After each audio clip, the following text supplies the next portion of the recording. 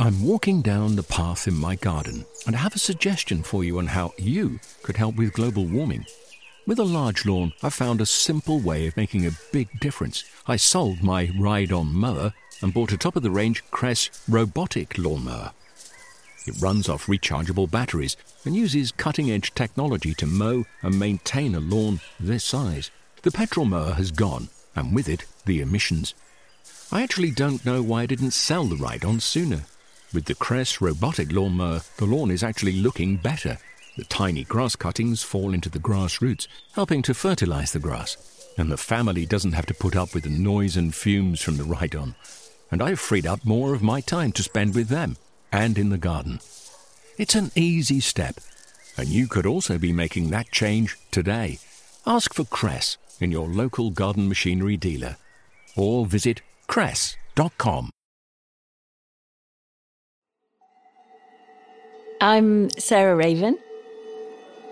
I garden to be tied into the seasons and the soil and to nature.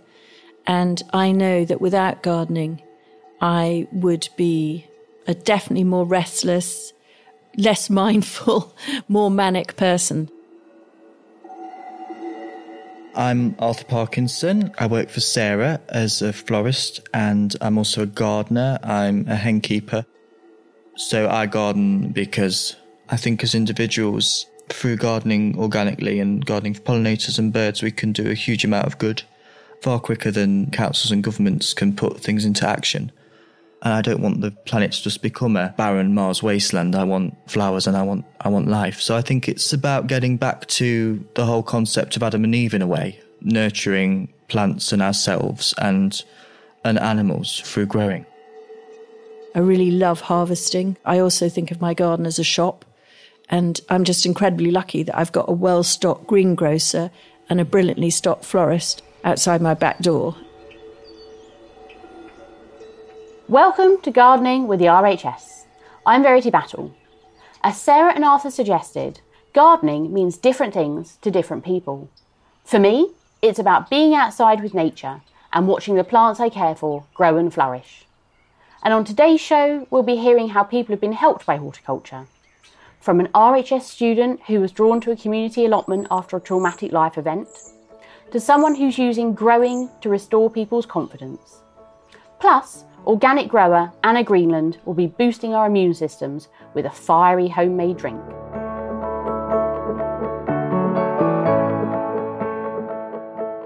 Let's start in Plymouth and the Horticultural Therapy Trust. It's a charity that uses gardening to help support people challenged by long-term or severe mental health issues, illness or acquired brain injury. Deb Hoskins is the amazing person behind this project, and she spoke to us about the transformative impact it has had.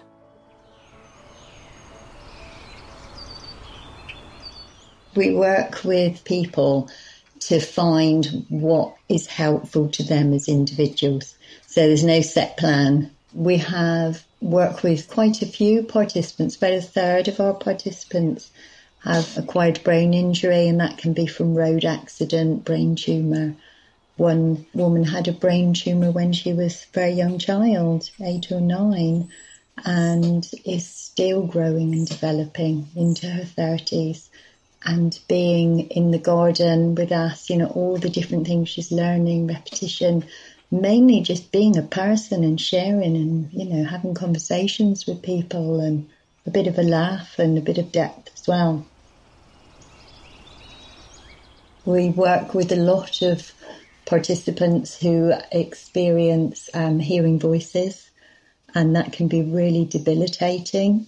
But the one thing that you see if you come into the gardens and you see everybody there working together, doing their bit, chatting, whether it be seeds, sitting at a table or digging a new area or propagating plants and all the things that everyone will be doing. It's a group of people. It's a group of everyday people, which we are, finding way through life together. And the garden and being outdoors is key to that, because there's something about connecting with nature which is very deeply healing.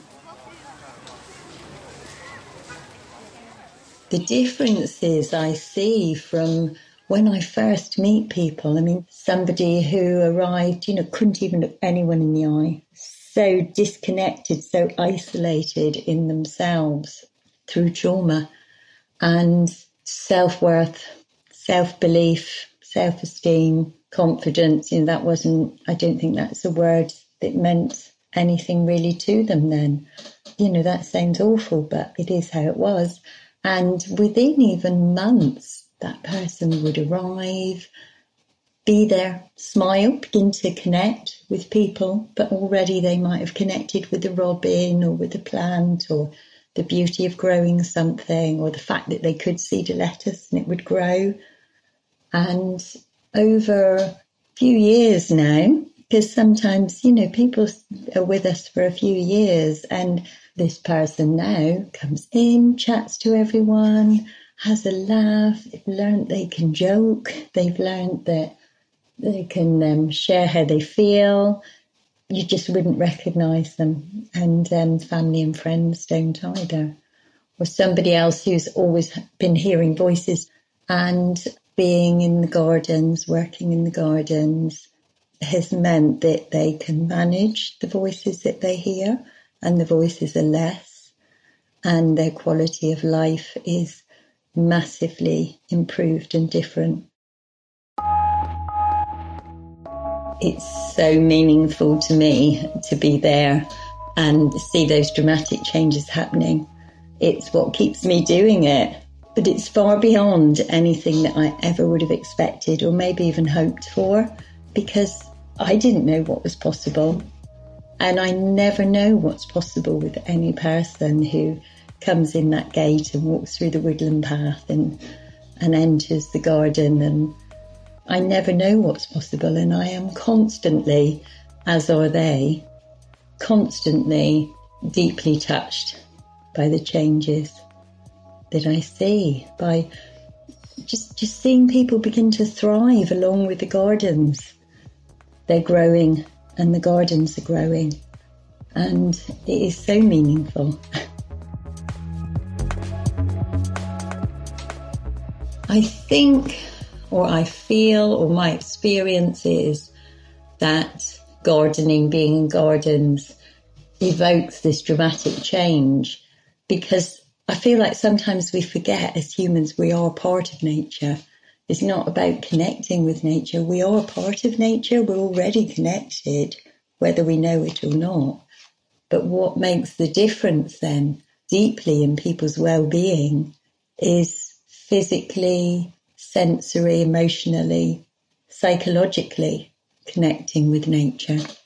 What I find is, I often say that the first steps to a better relationship with themselves, because that's what it's about. Most participants come along and their self-critic, their view of themselves is really poor, but that's often because the view of society or their upbringing has been a very poor view of themselves as well. By upbringing, I mean many people might have been through abuse or trauma. So connecting with nature, be that a bird, sometimes with children, it's a woodlice or a snail. A lot of the adults that I work with, we pond dip and you're connecting with the nudes or the tadpole, and just growing, seeing things grow, smells, the perfume, all that sensory stuff, the colours. What is happening is a relationship. It's those first steps of the relationship with the natural world around us that we feel a part of and a part within. So there's more to life than being alone. And that connecting, that relationship with nature is often then the real first steps to a better relationship with self. Because when a robin comes and sings to you and isn't afraid of you, that does something inside.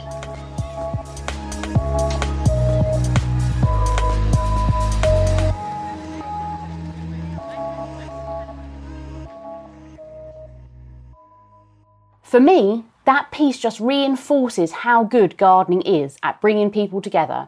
I also completely agree that you're never too old to go pond dipping. I love it. my name's Alex Young. I'm a horticulturalist here at RHS Garden Wisley. Gardening for me means an awful lot because it's not just sort of my career, it's also my hobby, which I spend a lot of time doing. And I always sit and ponder what I'd do without gardening, because at the time when I was introduced to it, I was at not the best sort of mental state in my life. So when I sort of found gardening and was encouraged to just go outdoors and spend time in nature and become familiar with plants, it started to sort of, I guess, put life into perspective, you know? Like, there's a lot going on in life, not just now, but in general.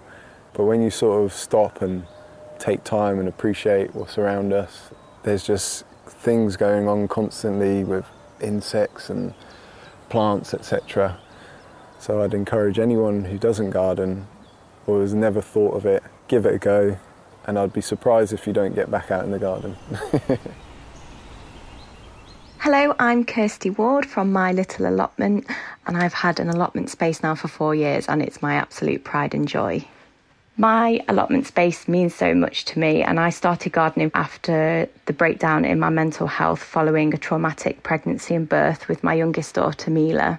I was diagnosed with PTSD and did a lot of reading into how to help post-traumatic stress disorder, and read a lot about how gardening is a great focus therapy for mental health and well-being. My allotment space has been the most important thing to me over the past 4 years, and without it, I don't know where I'd be. Kirsty's allotment clearly means a huge amount to her, something our next guest will definitely appreciate. Bhupinder found solace at the RHS Garden Wisley's community allotments after illness changed the course of her life.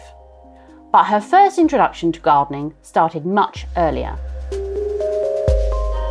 My most vivid and fondest memory would be when I was 5 years old, and my mother used to give me a small bowl of coriander seeds and fenugreek seeds. So coriander in Punjabi is dhania and fenugreek is methi. And she would ask me to scatter them on a very small patch of soil that we had in our garden. So I would actually just get the whole bowl and just throw it up into the air, and they would just land into this small patch of soil. And then I would have great pleasure just harvesting it with my mother, and she would make the most delicious curries using the coriander. And with the methi, she used it to make these wonderful Indian fried bread. It's making my mouth water.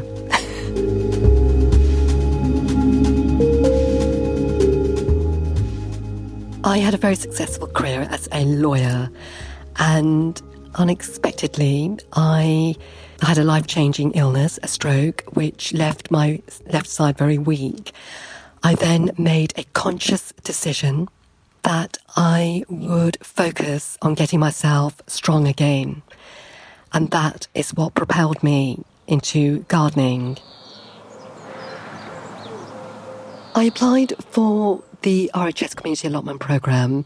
It was really rather fortunate as how I came about it. So I was actually in hospital, and I used all my bodily effort, because I was very, very weak at the time, to reach for the RHS, the Garden magazine, which actually somebody had left, and opened it. And there was a very small ad saying that there was this project and they were looking for new applicants. And everything inside of me yelled out, just do it.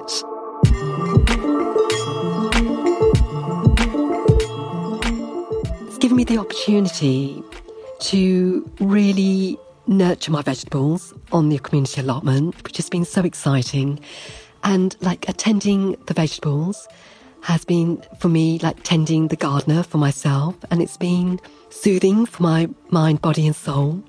And watching the smallest shoots just push through the soil has given me shoots of hope and determination within my own life.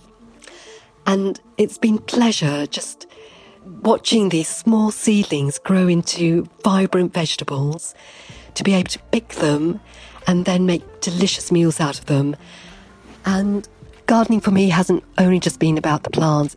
It's given me the opportunity to meet new gardeners and really connect with the RHS Wisley gardeners. And I've learnt so much. I've gleaned so much from them.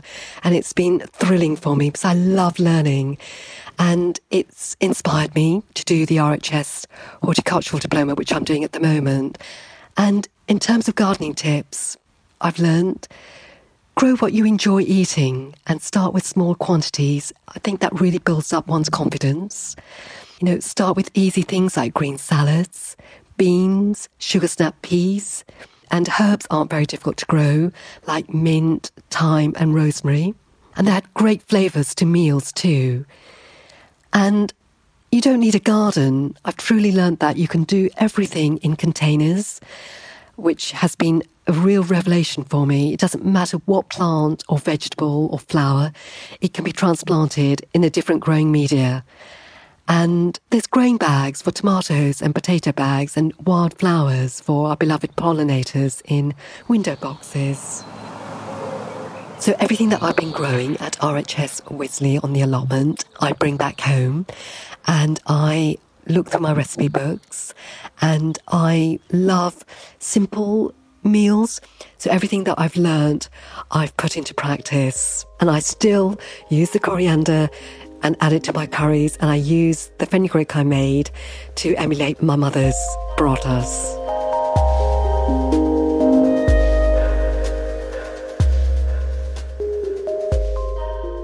It's great to hear from Bhupinder. I love the community allotment here at Wisley. They're located in the orchard, and although in a fenced-off area, you can go in and see what's being grown. The community allotmenteers have a plot each, as do our first-year students. Each plot has a board explaining a bit about each person and what they hope to achieve. The best part about the allotment area has to be that it allows people to learn new skills alongside each other.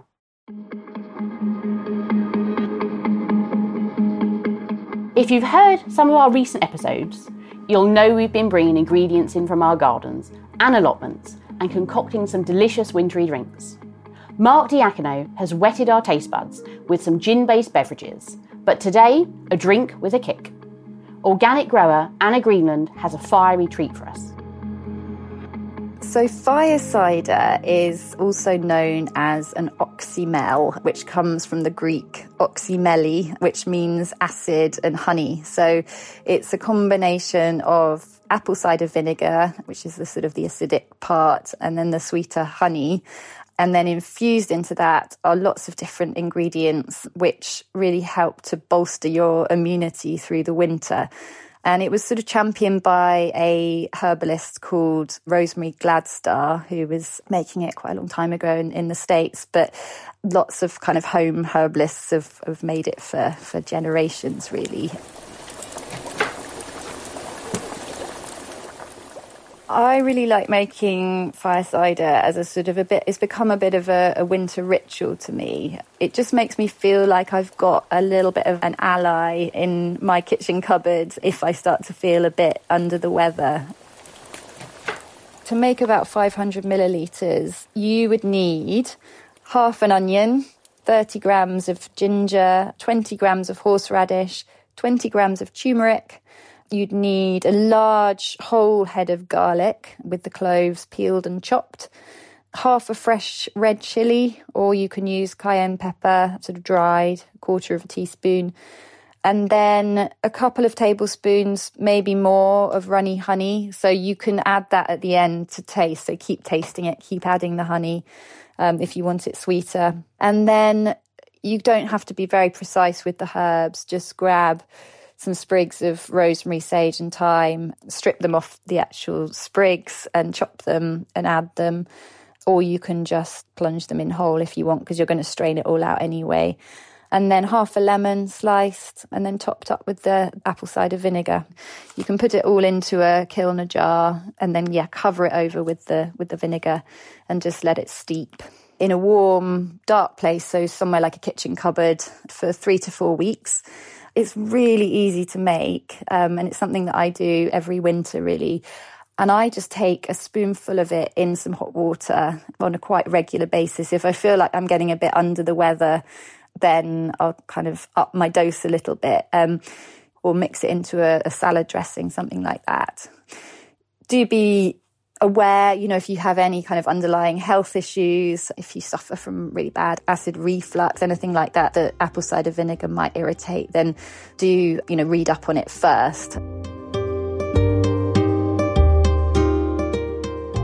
So all the ingredients in the fire cider are easy to grow in your own garden, aside from the lemon, I would say. Onions and garlic are a good one. Onions you can sow from seed, or you can plant the sets in the spring.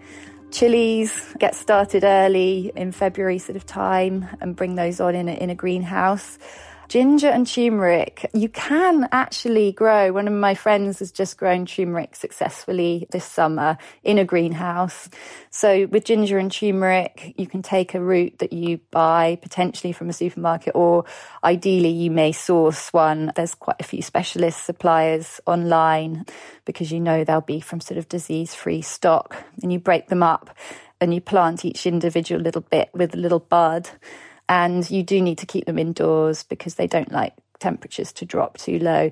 I don't think, maybe there's people out there that will say I'm wrong. I've never had bumper crops from them. But, providing you've got a reasonably good depth of soil, maybe sort of a 30 centimetre pot, and they're indoors, they should shoot and you should get something from them. Horseradish is very easy. I think it's very invasive, so I would go for, I've actually got some in a kind of tin bath just to restrict it from rampaging through my garden, but it also makes it easier to harvest when it's not in the ground because it can be quite, it's got a very long tap root, so it can be quite hard to dig out. But yeah, it will grow really happily here in the UK. Herbs like rosemary, sage and thyme, they're very easy to grow together as a sort of a trilogy of Mediterranean herbs. So they don't require too much watering. They don't like to have really wet roots. You could mix a bit of gravel in with your potting compost when you're planting them into pots, just to give them that sort of good drainage. And they'll go through the autumn into the winter. So again, it's a good seasonal one for the sort of autumn-winter period.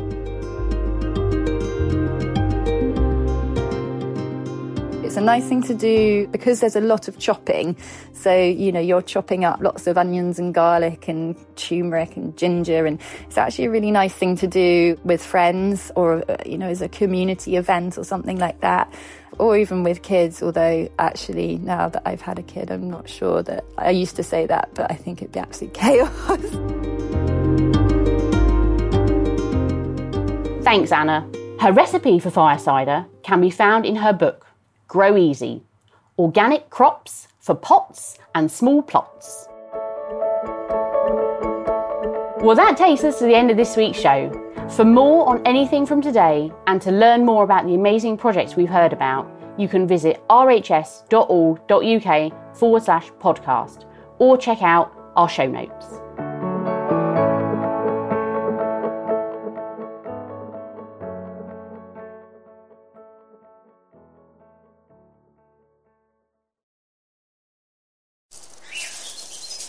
I'm walking down the path in my garden and I have a suggestion for you on how you could help with global warming.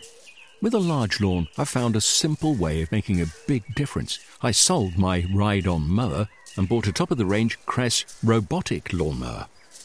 It runs off rechargeable batteries and uses cutting-edge technology to mow and maintain a lawn this size. The petrol mower has gone, and with it, the emissions. I actually don't know why I didn't sell the ride-on sooner. With the Cress robotic lawnmower, the lawn is actually looking better. The tiny grass cuttings fall into the grass roots, helping to fertilize the grass. And the family doesn't have to put up with the noise and fumes from the ride-on. And I've freed up more of my time to spend with them and in the garden. It's an easy step, and you could also be making that change today. Ask for Cress in your local garden machinery dealer, or visit cress.com. Discover the beauty of an RHS membership all year round. Save 25% off an RHS membership today when paying by direct debit. Prices start at just £55.50. With a membership, you'll gain access to an array of special events at our gardens all year round. Be the first to know about RHS flower shows and get exclusive member-only days, plus reduced rate tickets. And you'll have the chance to enhance your gardening know-how with access to free expert garden advice, monthly editions of the Garden magazine, and so much more. Terms and conditions apply.